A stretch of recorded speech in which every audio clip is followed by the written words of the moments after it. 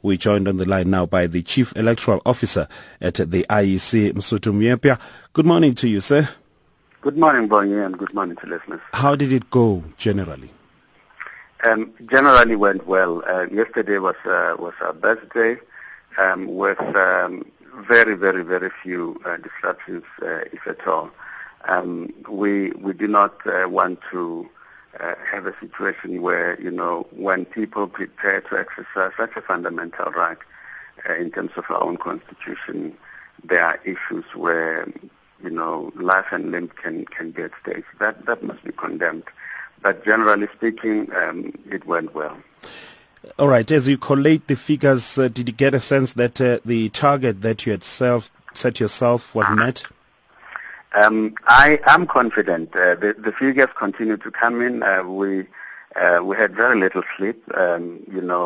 Colleagues throughout the country have been, uploading their registration, details, or collection of the data that we had from voters. And that process worked into the early hours of this morning. And in the course of the day, I'm hoping that we will finalize and we will let South Africa know in a day or two. It should be some good news that we can expect.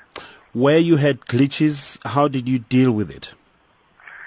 We have remained engaged with communities and community leaders and voters, and that's how we resolve problems. Really, when we get one another and we don't work across purposes.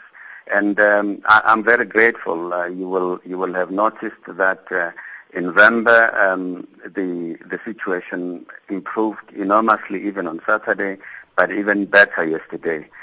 In Gauteng, areas like Kapok, where we had quite a lot of difficulties, including Saturday morning. Saturday by close of business, and yesterday everything was functioning normally. We are grateful for those leaders and community members that eventually, understood that this is work that has to be done whilst the other things are ongoing. So have you confirmed internally that indeed this is going to be the last voter registration before the election, or are you getting a sense that perhaps you might look at reopening another weekend just to deal with many outstanding issues, the verification of addresses being one of them? If we are going to have elections on the 3rd of August, which has already been announced as the date of the elections, practically there is no opportunity for a third registration weekend, but whatever opportunity we can create, we will create. For that purpose, our offices will remain open for registrations, at our local municipal electoral offices. It is important and very, very important to note that with two registration opportunities, there is a lot of preparation and a lot of processing that has to be done, which has to place us in a position to meet with the date of the 3rd of August.